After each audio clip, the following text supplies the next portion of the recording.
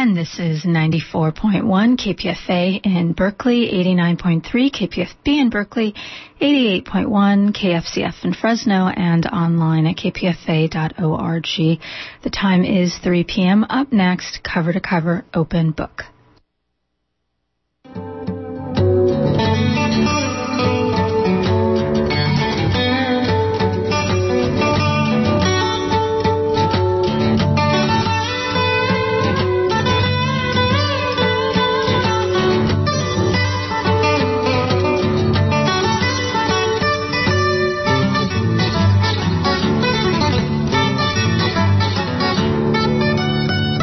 Welcome to Open Book, the Poet to Poet series. I'm your host, Nina Serrano. Today's program focuses on comic poetry. We'll begin with Erica Bridgman and her comic narrative poem.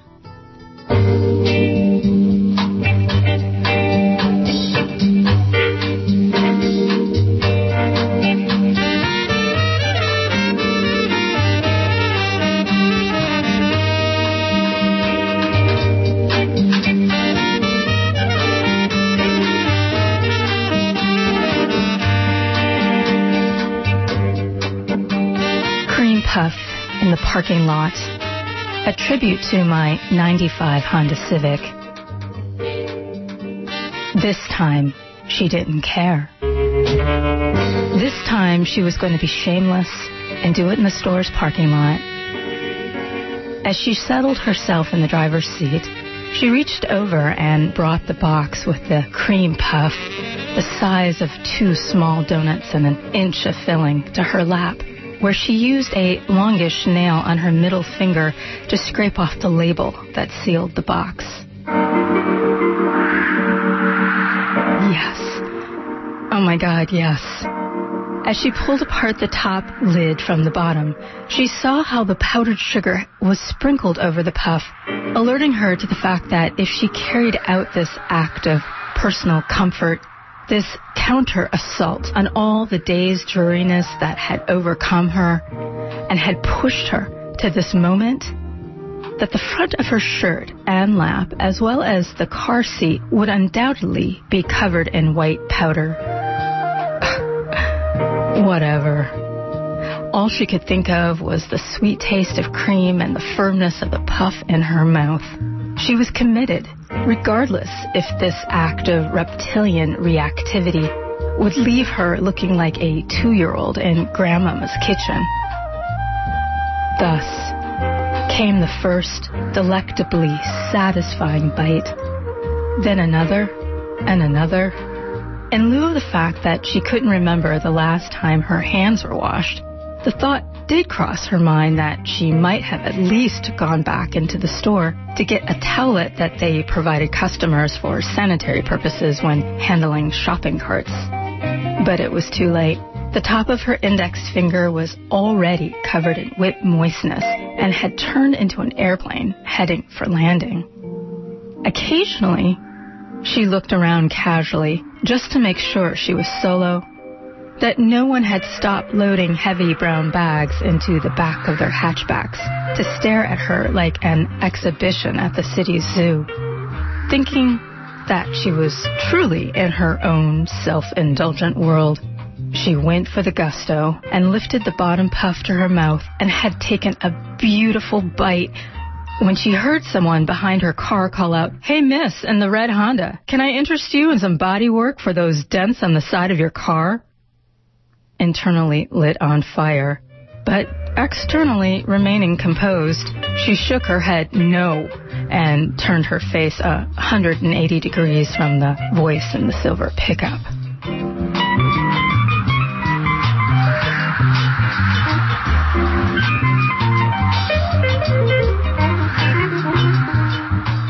You just heard poet Erica Bridgman.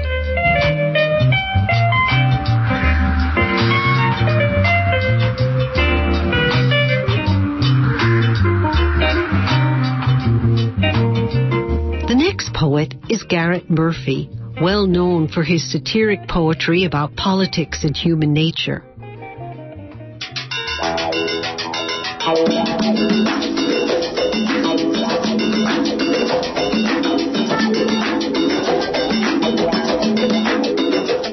Oppressor Rulebook. Attention! If you are reading this or hearing this, you have no doubt purchased the Oppressor Rulebook. Rest assured, our aim is to take you to reach commandments in this manual to make you achieve all your efforts worth for your investment. We shall begin the reading of the commandments, which are as follows. Oppressors expect kudos from the ones they oppress. Oppressors feel good by making others feel bad. Oppressors pick symbols as easy targets instead of going after the actual culprits. Oppressors believe that they are the soul of existence. Oppressors believe that only they can be right and are shocked that others can possibly think for themselves. Oppressors always believe that they are perfect, so how dare we oppose them? The oppressors' favorite hiding places are tradition, popular opinion, authority, poll numbers, and sound bites. Oppressors never believe that their actions are wrong. Oppressors never believe they can never be wrong. That is what makes them oppressors. Warning! Some oppressors believe they can never be oppressors simply because the institutions make that impossible. On the contrary, you don't have to be a race to be an oppressor. You don't have to be a gender to be an oppressor. You don't have to be an economic state to be an oppressor. Don't have to be a hierarchy to be an oppressor. Don't have to be a religion to be an oppressor, or ideology, size, nationality, or any other demo to be an oppressor. You just have to oppress to be an oppressor, and not even over 24 hours to be an oppressor. And you sure can't be born an oppressor. For oppression is action plus intention, not accident of birth. Oppression is oppression is oppression is oppression. Therefore, you too can be an oppressor. And now the replies from the makers and readers of this book. What do you have to say? No, poppycock, preposterous, erroneous, I do it because I love you. Baloney, I didn't do anything wrong. Dear Willie, it's your fault, your problem. Get rid of the program, go with the flow because I said so. Rebecca, your elders, just jealous, it's all you in your mind. You'll thank me for it someday. Obey authority, my way on the highway. Do as I say, never mind what I do. It's your destiny. It's genetic, in your fates. You just made it up, made it up, made it up. Well, what can you expect from a perpetrator but a typical oppressor line? That concludes this reading of the Oppressor Rulebook. See never for more options.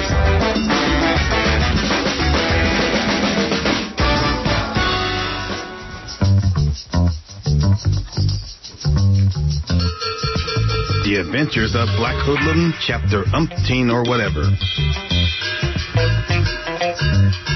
Faster than a sideshow speedster, mightier than the gorillas of 10 zoos, more fearsome than Jason or Leatherface, it can only be Black Hoodlum. Yes, Black Hoodlum, strange intruder from a jungle land who lurked into our great land with intentions to menace all good people and loaf around to take their hard-earned comforts.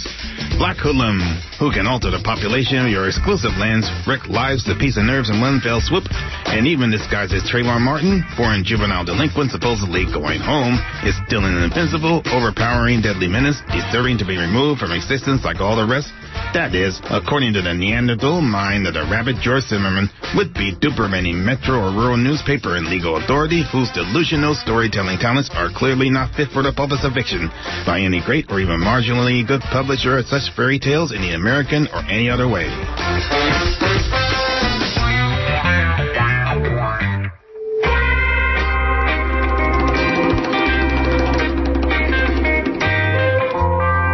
Private Eye.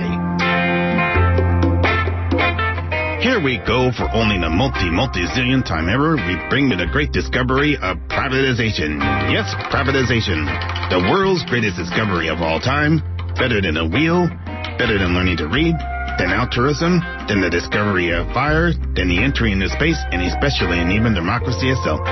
Privatization enables you to acquire all you can own for your exclusively optional use. Your booty is not just in good hands, it's in your good hands. So 3 cheers for the ability to privatize. Sing praises for the ability to possess. And should others object, well, it is your property. You can toss them out on the slightest whims, or better yet, not even allow them in the first place. Your private sector is yours and yours alone to decide who goes in and who goes out. Or not at all. The next best thing to your very own kingdom, and it can be built into almighty an empire. And remember, just remember, Woolworths was also a private domain.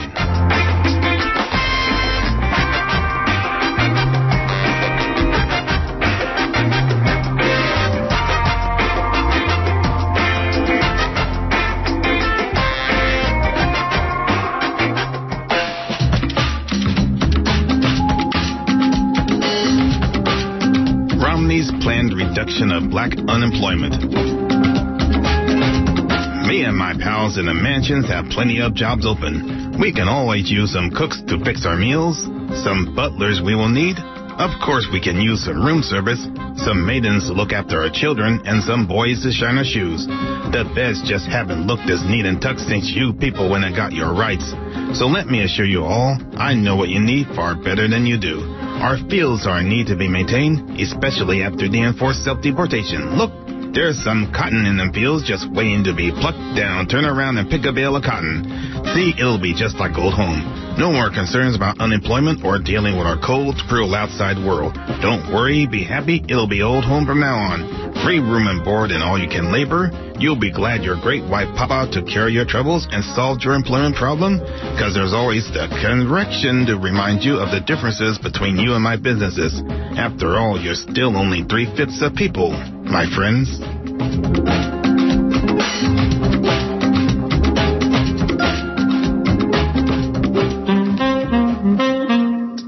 The fairest play of all.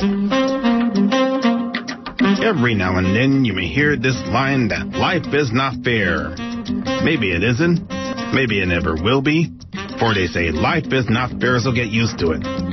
Well, there are and have been since time began, and maybe even before, people and more people who refuse to heed that, who have made efforts to equalize the odds, to free themselves and others from bondage, from slavery, from subjugation, from one's terminal or crippling diseases, and all other forms of oppression and suffering.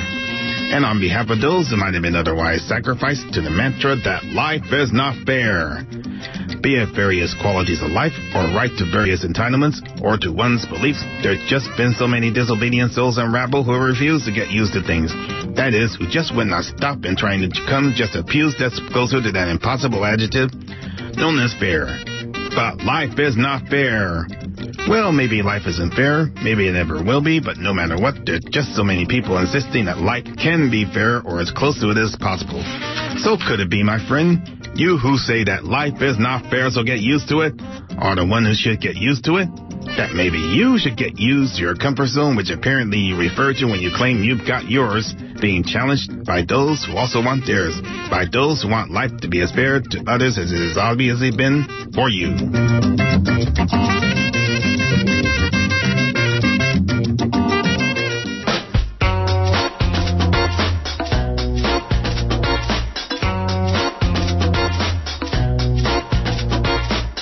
Nuts in charge. The world is in need of so many a thing, the times they are awaiting, and they're crucial to boot. Our survival as we know it is open to question, yet the nuts are in charge of the cookie jar. And the nuts are in charge of the cookie jar. And the nuts are in charge of the cookie jar. And the nuts are in charge of the cookie jar. The bullies have been turned into the heroes of the world. McCarthy has come to it. Dissent is treason. A crisis has struck him. Leadership is sore needed, but the nuts are in charge of the cookie jar. And the nuts are in charge of the cookie jar. And the nuts are in charge of the cookie jar. And the nuts are in charge of the cookie jar. The genocidal maniacs now have a field day. Respondents that because they feel they have nothing left to lose, those who claim they're for the victims of oppressors instead, for the nuts are in charge of the cookie jar. And the nuts are in charge of the cookie jar. And the nuts are in charge of the cookie jar. And the nuts are in charge of the cookie jar. Now, if you see the profilers out licking their chops of all the dark hued and non-Christians on the menu and you say it's okay to the tanning communion, then you must be a nut in the cookie jar. Yeah, you must be a nut in the cookie jar. And you must be a nut in the cookie jar. And you must be a nut in the cookie jar.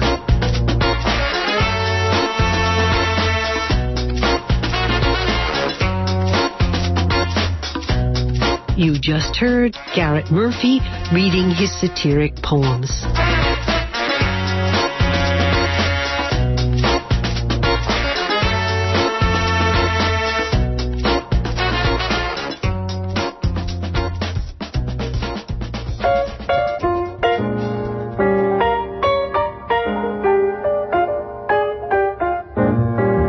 The closing poet is Eva Schlesinger. Her whimsical style never fails to bring me smiles. A buzz. Talk was abuzz today as a Mr. Bumble was captured without struggle in what could have been a major sting operation. When brought in for questioning and asked to explain his reasons for violating personal space, he shouted, "None of your beeswax!" The striped intruder was apprehended mid-morning as he sauntered in through an open window and tap-danced on the pane. "We put him in solitary confinement to observe his behavior," Officer Hornet droned, and later released him. Punishment involves an hour of community service with the worker bees.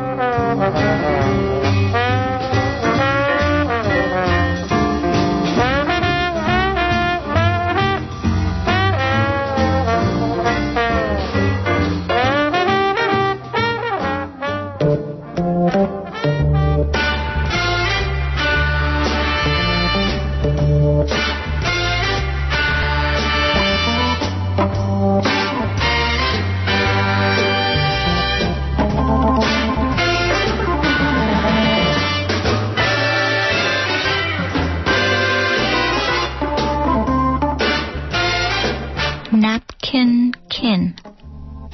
She carries a napkin collection stolen from cafes across America. Napkins are her souvenirs, not postcards, not silver charms, trinkets, or doodads. She has a napkin from a Pennsylvania Dutch pretzel factory, one from the Bronx Zoo, the aquarium, and several she airlifted from the Lebanese restaurant in Mystic.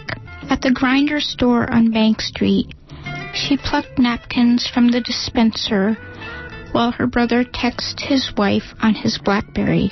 Every so often, he'd look up and say, "Stop." In between stops, he'd say, "I do this too, the napkin stealing." He told her he had hundreds. She didn't believe him. Months later, when he spilled coffee all over his keyboard at work, he popped open the gold snaps to his leather briefcase and retrieved his napkins. First, he snapped a photo with his BlackBerry and sent her an email so she could see for herself. He was always the best, the firstborn, straight-A student, award-winning journalist, and now he held the title for most napkins stolen. She traveled to Alaska with her supply of napkins. They had been at the bottom of her green batik shoulder bag, but she crammed them in her maroon handbag's outside pocket. Some spilled over the top, peeking out.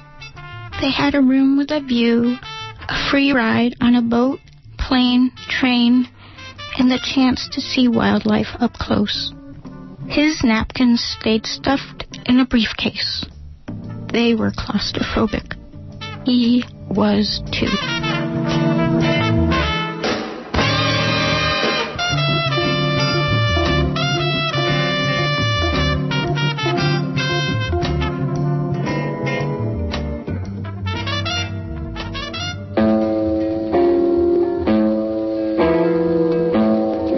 Ensalata days.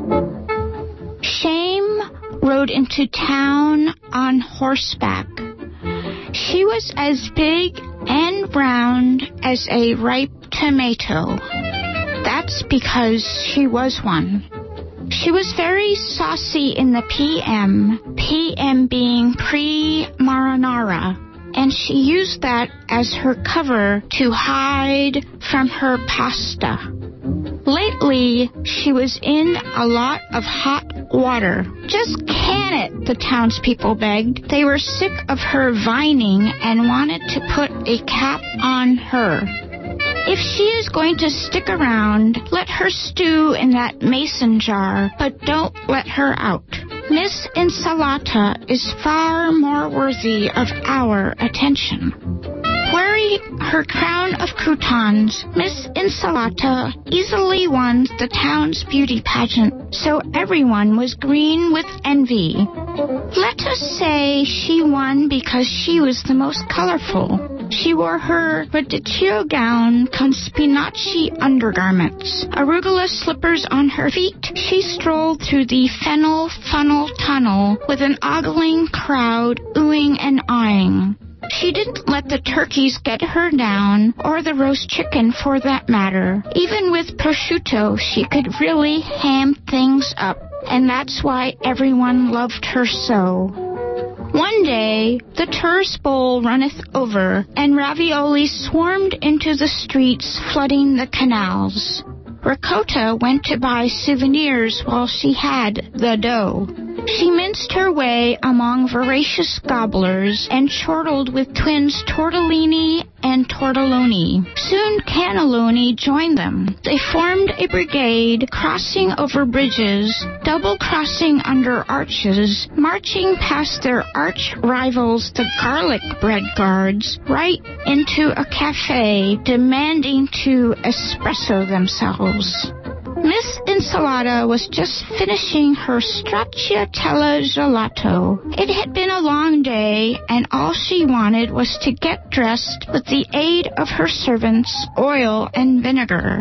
She looked forward to getting fresh with Mozzarella, who was around. Suddenly, ravioli tipped the tables, and Ricotta waltzed with Tortelloni as Tortellini watched with Cannellini. Cannoli flew in to do chin-ups on the coffee cups. For once, Shame was nowhere to be seen. Maybe she was on the back burner, or maybe hiding in the can.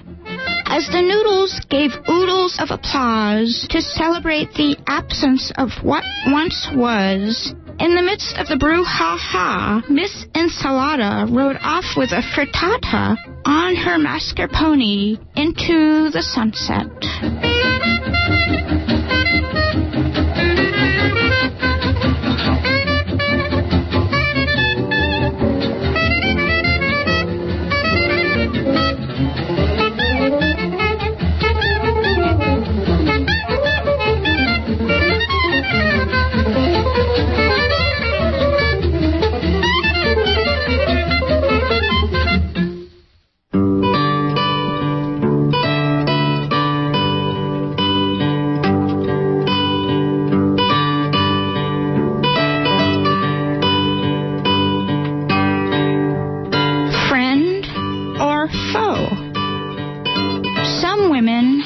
Their salad days. Some are breadwinners. Some like to go against the grain, while others stick to the same old roles. Some take life with a grain of salt and take time to sniff the flour. Others who are quite needy tend to get stuck in jams, or else they are cheesy. They may surprise you and ask, "Penne for your thoughts?" You know then they've lost their noodles. Something fishy about those women, either selfish or happy as a clam. Next thing you know, they're showing off their muscles or talking nonstop about their grill friend. Those creative types who want to publish posthumously, call in sick to work because they falafel. Some henpeck. Some game for any kind of condiment, such as "I love you." Others, desperate to catch up, can't even pass the mustard and thus find themselves in a pickle. They complain because they lack moral support. Luckily, there are those for whom life is small potatoes. You'll recognize them. They adorn themselves with 14-karat jewelry, have a high salary, and invest in stocks. Some women are very corny, and some so appealing they steal all the dates. Others deceive with their appearances and like to tango with the mango, unless they suffer from melancholy because they can't elope, so they never have commitment ceremonies and become hagberries. Some believe in the divinity while others fudge their spirituality. Some quite nice while others much cooler. Some are the icing on the cake while others take the cake with a glazed look. My favorite women say, "Kumquat may." They're the apples of my eye.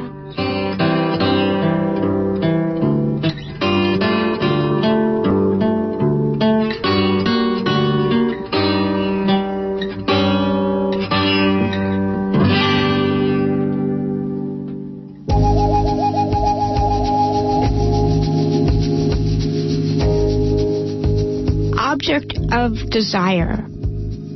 How and when met at which health club? When was dangling a participle from her right ear. A misplaced modifier covered her waist. Her period was about to start. Hal said, "Hi, how are you?" Wen said, "You are Hal." Hal said, "Right." Wen left. "See you whenever," Hal said mournfully. She really, really liked Wen. Wen turned her on, but Wen had other intentions. She wanted to be diagrammed. Was she active, passive, a rhetorical question? She knew her past was not perfect or pluperfect. She placed an adverb to meet diverse interrogatives. She met to what extent, how often, and where. To what extent excited her and left her uncertain of how much she needed or wanted.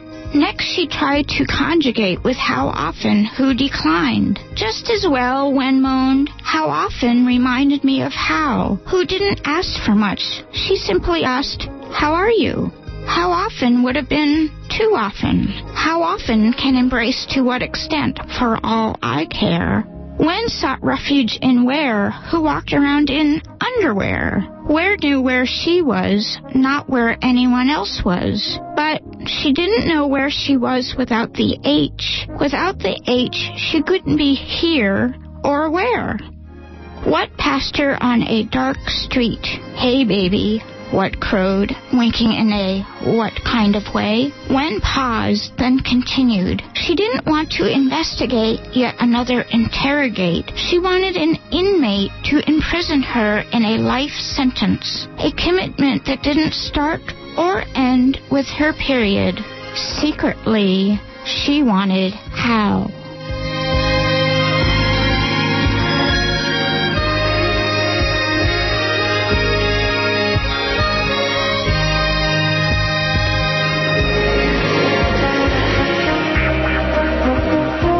You just heard Eva Schlesinger and her whimsical poems.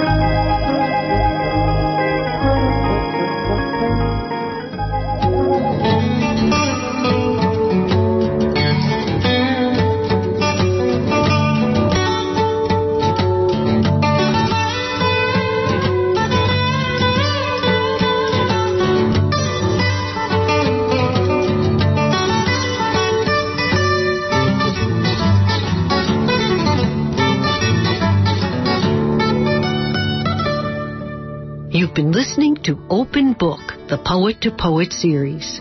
This has been Nina Serrano with Jill Montgomery as the technical director. Thanks for listening. Have a very good day.